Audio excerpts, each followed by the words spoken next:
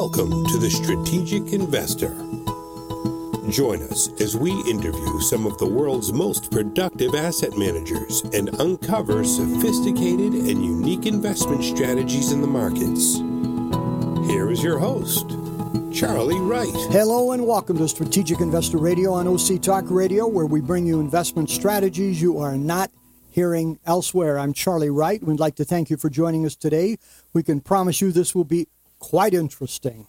We're very pleased to have with us for the very first time Alex Gostomelsky, founder and Chief Administrative Officer to Chief Operations Officer at Digital Asset Strategies, an asset management firm focused on cryptocurrencies. They're headquartered in Venice, California, and he's with us here in the studio. Alex, great to have you. Thanks Pleasure for coming. to be here. Thank you. So, Alex, you are one brave man here. You finished UCLA MBA several years ago, went into the investment banking field. You have a background in technology. You've put together a quality team consisting of technical analysis, finance, former hedge fund managers, PhDs, and advanced tech stuff I can't even pronounce. So give us a short review of the team that you put together, will you, Alex? Sure. So like Charlie mentioned, Digital Asset Strategies is an asset management company focused in the crypto world. We have 9 people on our team. 2 people come from the tech startup world. One of those people is myself. Although, like Charlie mentioned, I started my career in investment banking.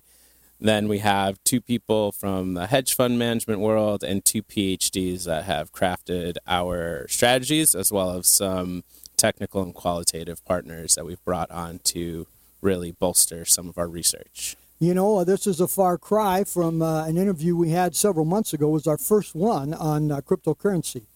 And the gentleman that we interviewed was a guy, a very young guy, lived in Hawaii, and is now retired. So hero. He's a hero among legends. Yeah, he is. And not exactly hedge fund material, but he's retired and I'm not. Sure. So that's how it goes. You guys, it sounds like have set it up right. So tell us about Digital Asset Strategies, what you guys do and how you do it. Sure. So DAS is an investment advisor. We have 2 products that we're currently managing in the digital asset world.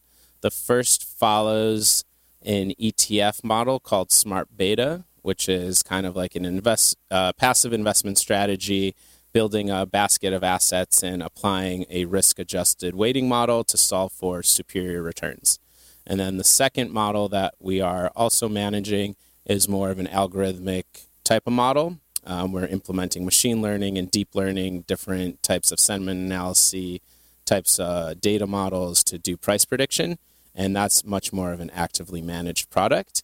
And from there, we will start adding on more quant-driven products. So really, the focus of DAS is to be data-driven, to be quant-driven, and not really make any decisions based on emotions or qualitative research, even though in crypto and specifically, it's extremely, extremely tempting. I'm sure it is, and to take emotion out of cryptocurrencies is probably next to an impossible job. So Definitely. I've been to several conferences that were either focused on cryptocurrency or they were part of the conference in cryptocurrency. And if you ask 12 people to provide an opinion on cryptocurrency, you're going to get about 15 opinions. And so what do you find to be the major misperceptions that people have about the cryptocurrency world? Sure. So before I get into that, it's probably a good time to state that the future things I say are my opinions, not the opinions of Digital Asset Strategies. So that being said, I think one of the biggest misconceptions that people have is that it's always going to go up.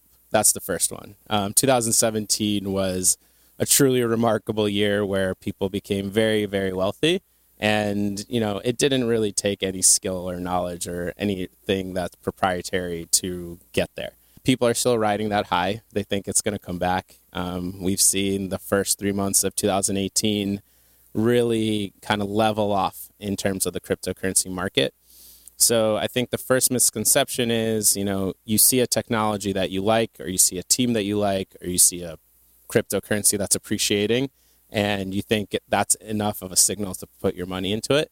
it's really becoming more of a sophisticated place for investment, which is great. And, the thing that people have been clamoring for in the crypto space is more of an educated, sophisticated environment, and one in which people aren't getting scammed, people aren't losing their money, and something that can kind of self-regulate, which is really what the community around cryptocurrency and blockchain has done, which has been something remarkable to watch. And so from here, I think people that are interested in cryptocurrency, it's obviously kind of a hot button item everywhere you go. It's really learning more about what the technology does, what it means, and why there's a necessity for that technology to have a cryptocurrency, because we know that there's 1,600 cryptocurrencies that you can trade right now, and only a handful of them are truly legitimate. And so that's where kind of expectations have been misplaced and are really evening out, and people are starting to figure out, where they want to be in this universe. So, Alex, do we know who is buying Bitcoin, Ethereum, these major cryptocurrencies? Do we know where they're located? Those people? Yeah. Yeah, like my mom bought some. She's in Washington, D.C. No, I'm just joking. No, I mean, the fascinating thing about cryptocurrency is it's truly a global marketplace. 24/7, different regions have their own exchanges. They have their own volume. They have their own pipeline of cryptocurrency, and all sorts of different people from, 12-year-olds to 100-year-olds to hedge funds to private wealth managers to, corporations, institutions to, kind of like angel groups to like ICO groups. There's so many different types of investors in the space, and that's what's been really fun. So where do most of the investors come from? Do they come from the United States? Do they come from Asia? So last time I checked, and this was late 2017, so this data might be not accurate at this point, but the U.S. was actually lacking behind Asia and Europe in terms of crypto investment, and like from a volume standpoint and from market cap standpoint.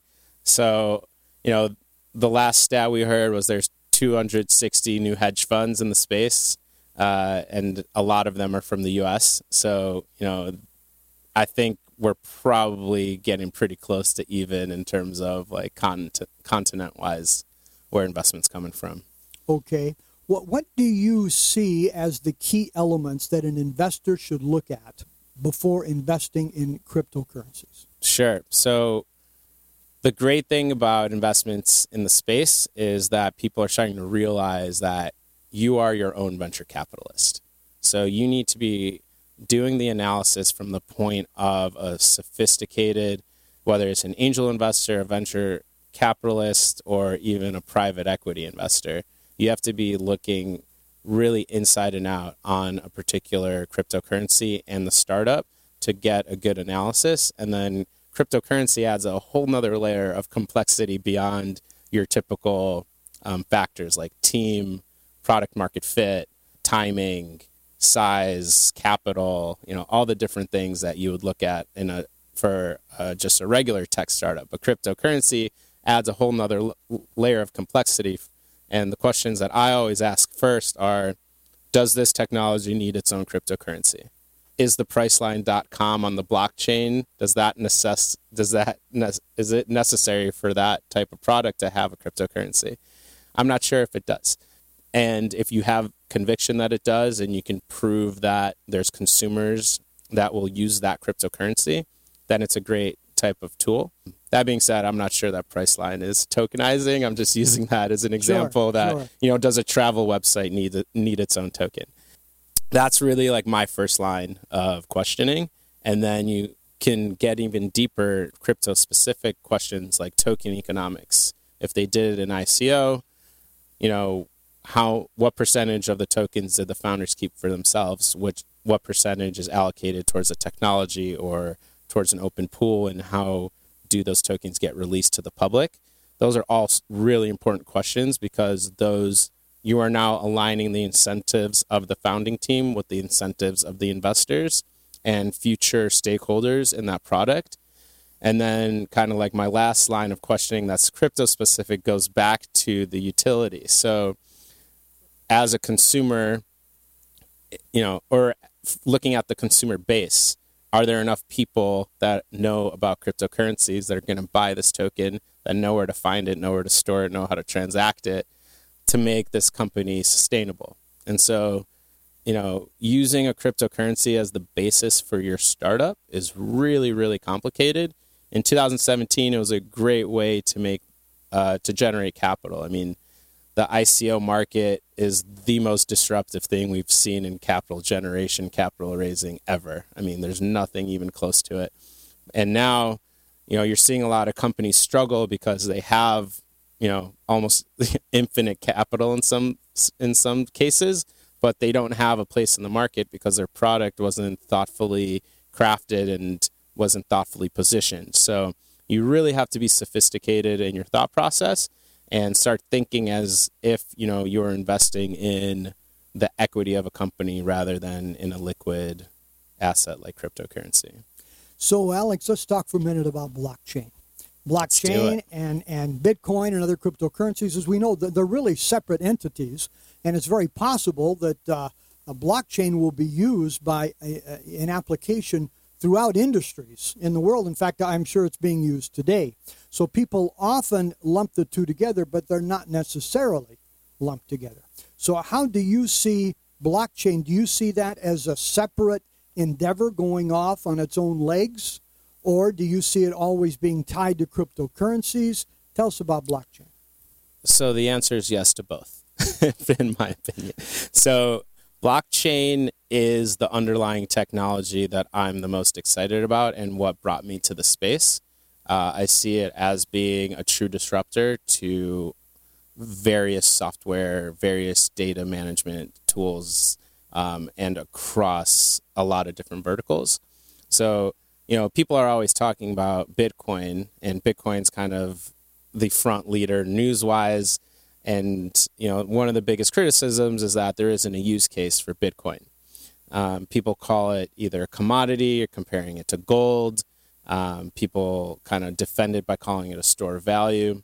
But the underlying technology that it was built on, which, kind of became what blockchain is today, is being used in a lot of very interesting ways. So my favorite and the best use case, and this has been the best use case for 6 months now, is an enterprise. A lot of large corporations that we've all heard of, SAP, IBM, Accenture, list goes on. They're implementing blockchain as a data management utility. If you think about what that means and kind of like what I was talking about when you're doing the analysis of a cryptocurrency, does the cryptocurrency need to touch the end consumer? In an enterprise, when they implement blockchain, it doesn't. They implement it on the back end for data management. They make their organization leaner, more cost-effective, more secure, and that never needs to touch the end consumer, and their business benefits greatly from it. When you start lumping crypto and blockchain together, you start wondering, okay, what are the tokens or what are the different types of actual like currency methods that make sense? So right now, some of my favorite use cases are in esports. From an analysis perspective, you're looking at a demographic that has been transacting digitally for quite some time, and they happen to be, very crypto savvy. So that consumer segment makes a lot of sense for a cryptocurrency, blockchain, et cetera, type of company. And then other types of use cases are, again, more like data management that make a lot of sense. Health records, patents, music rights, things like that. And so I think in the coming years, not months, even though, this industry moves more like daily than weekly or monthly or yearly. But the one thing to point out is that investment in the space and investment in cryptocurrencies has outpaced the technology by several years. And so we are going to start seeing how the actual application within blockchain makes sense before we see how applications with actual cryptocurrencies make sense. So, if you put health records on the blockchain, again, do you need a cryptocurrency around that? The answer might be yes, it might be no. So it's always going to be interwoven, and there's always going to be smart utilities for cryptocurrency, but I think there's going to be a lot more applications and use cases for blockchain that don't actually require a liquid currency around it. You know, Alex, I remember a few months ago there was a company, and I don't recall who they were, but they changed their name and they put blockchain. Yeah, in the name. Long Island Iced Tea Company. There we go. Yeah. And their stock price increased, Yeah. what was it, like 300% or something? Even more. Right. Smart people. Hey, do what works. So, but to clarify here, blockchain is not a product, it's a process. And so no one can really invest directly into a blockchain patent or anything like that. Is that correct? Yeah, in a sense. I mean, blockchain is a technology. Most of the projects that we know about are open source. So, like, if you wanted to create your own Bitcoin, you could actually go and copy it and do it. And we've seen some technologies spawn right off of Bitcoin open source code. So you can invest directly in blockchain companies that, there's software companies that are implementing blockchain. There's that old analogy of the gold rush where the people that made the most money were selling the picks and the axes. Right. And so in this space, it's no different. There's many service providers, especially in the asset management world, that don't actually need to, create their own cryptocurrency. They're servicing cryptocurrency companies. And there's going to be a lot of investment in those type of companies, and we're already seeing M&A develop in that area, and a lot of investment from Silicon Valley and a lot of the big VCs going into that area as well. So, Alex, let's get back for just a minute here to DAS. Sure. You mentioned earlier that there are dozens of hedge funds that have come into this space very recently. I've heard that repeatedly at various conferences and places. So what is DIS seeking to do differently to bring something to the marketplace that others are not? Sure. So we have, like I mentioned with our team, a really interesting split in that a lot of us come from kind of the old school investments world, and then a lot of us come from the new school tech world. And we're really trying to bridge that gap. A lot of the other investment advisors in the space are kind of investing on emotion. They're not doing it in an institutional quality way. And one of the principal priorities of DAS is to be an institutional quality type of product. And, whatever that means in the crypto space at any given point in time. But what we're really trying to differentiate ourselves is to take very educated, research-backed, quant-driven strategies and bring them into the cryptocurrency world. Whereas, there's a lot of different types of investing that's happening in the space, whether it's in ICOs or more venture-like style managers, or managers that are simply kind of spreading a really big blanket and kind of trying to get into a lot of different stuff. DS is extremely targeted. We know exactly the type of people we want to attract and look out for. And those are kind of how our strategies really stack up and are crafted from the ground up. Okay. So define ICO for our listeners who may not be familiar with that term. Sure. So ICO is an initial coin offering. You can actually do an initial coin offering on just about anything. If you wanted to sell fans and make the fan token, or if you wanted to sell, the OC Talk Radio token, we could ICO it in about 2 weeks. You got that, Paul? Okay. So the ICO was a tool that a lot of startups used last year and are still using this year to raise capital.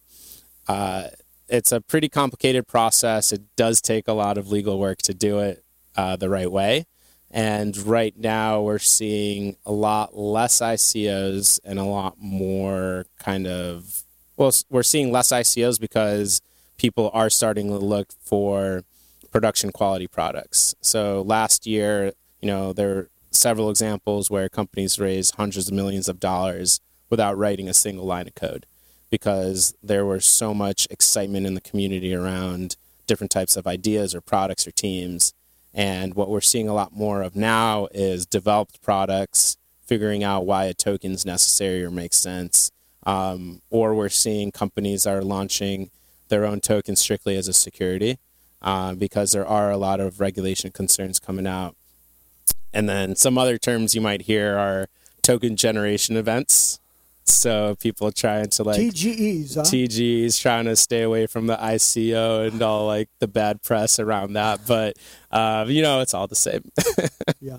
Okay. Well, again, congratulations for being a very brave man here, Alex, and forging your way into a very unknown area. It's kind of like being in the internet.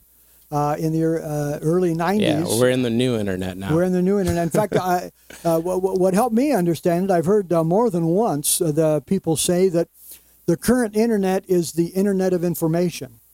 And what blockchain is doing is the internet of value. I like that. And, I'm buying it. Yeah. So you can use that a lot. So you're going to be speaking in the near future, several different places. Kind of tell us what your itinerary is going to be. Yeah, like. sure. So on this coming Tuesday, so that's March 28th, I think, Blockchain West in San Francisco.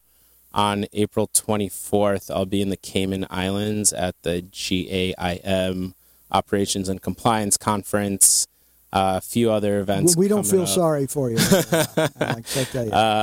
Yeah, and then there's a couple other conferences in New York or London. And if you want to connect with me, you can find me on Twitter at Dongosto, DONGOSTO, and I can fill you in on the latest schedule. Okay.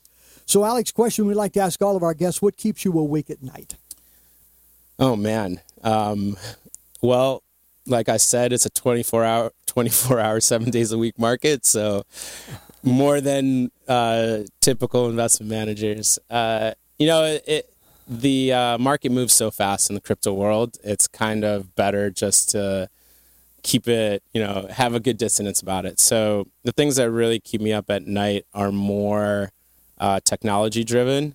I'm a startup guy. I want to see the companies that promised kind of the launch product to have a market to materialize in that way.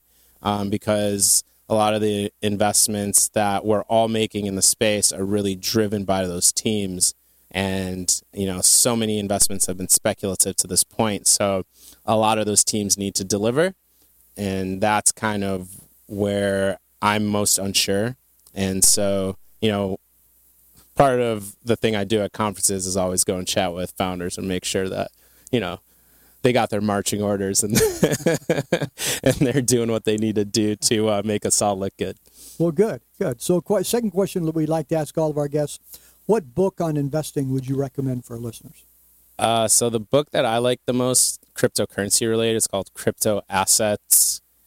And then there's some sort of tagline. It's by Chris Bernanke. You can look it up on Amazon. I'm sure it'll be one of the first books that come up. But there's a lot of really good podcasts out there as well.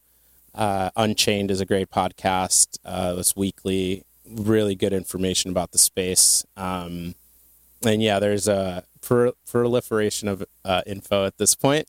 So, there is. Find what works for you and make sure to commit to it. So for those who'd like to know more, Alex, where can they go? Sure. They can go to dis.fund, which is our website. And if they want to contact me on LinkedIn, I'm pretty responsive. So that works too. Okay, so final words for our listeners here. Final words, do your research, be diversified, and have fun. Great advice. Alex, thank you very much for taking the time to come into the studio from Venice. We appreciate you being here and offer our best wishes for your and DIS's continued good experiences and success here. Right back at you. Thank you. Again, we've been talking with Alex Gostomelsky, founder and chief operations officer at Digital Asset Strategies out of Venice, California. You've been listening to Strategic Investor Radio on OC Talk Radio. We'd love to hear from you. You can contact us at info@strategicinvestorradio.com and go to our website to hear podcasts of all of our interviews and shows, strategicinvestorradio.com. This is Charlie Wright wishing you an enjoyable week and productive investing. Strategic Investor Radio is a production of OC Talk Radio and is provided for educational purposes only. Content of this program and the views of the guest should not be considered as recommendations by OC Talk Radio or investment advice from the host Charlie Wright or any other entity attached to this production. Investors should always consult qualified financial, investment, tax, or legal professionals prior to investing.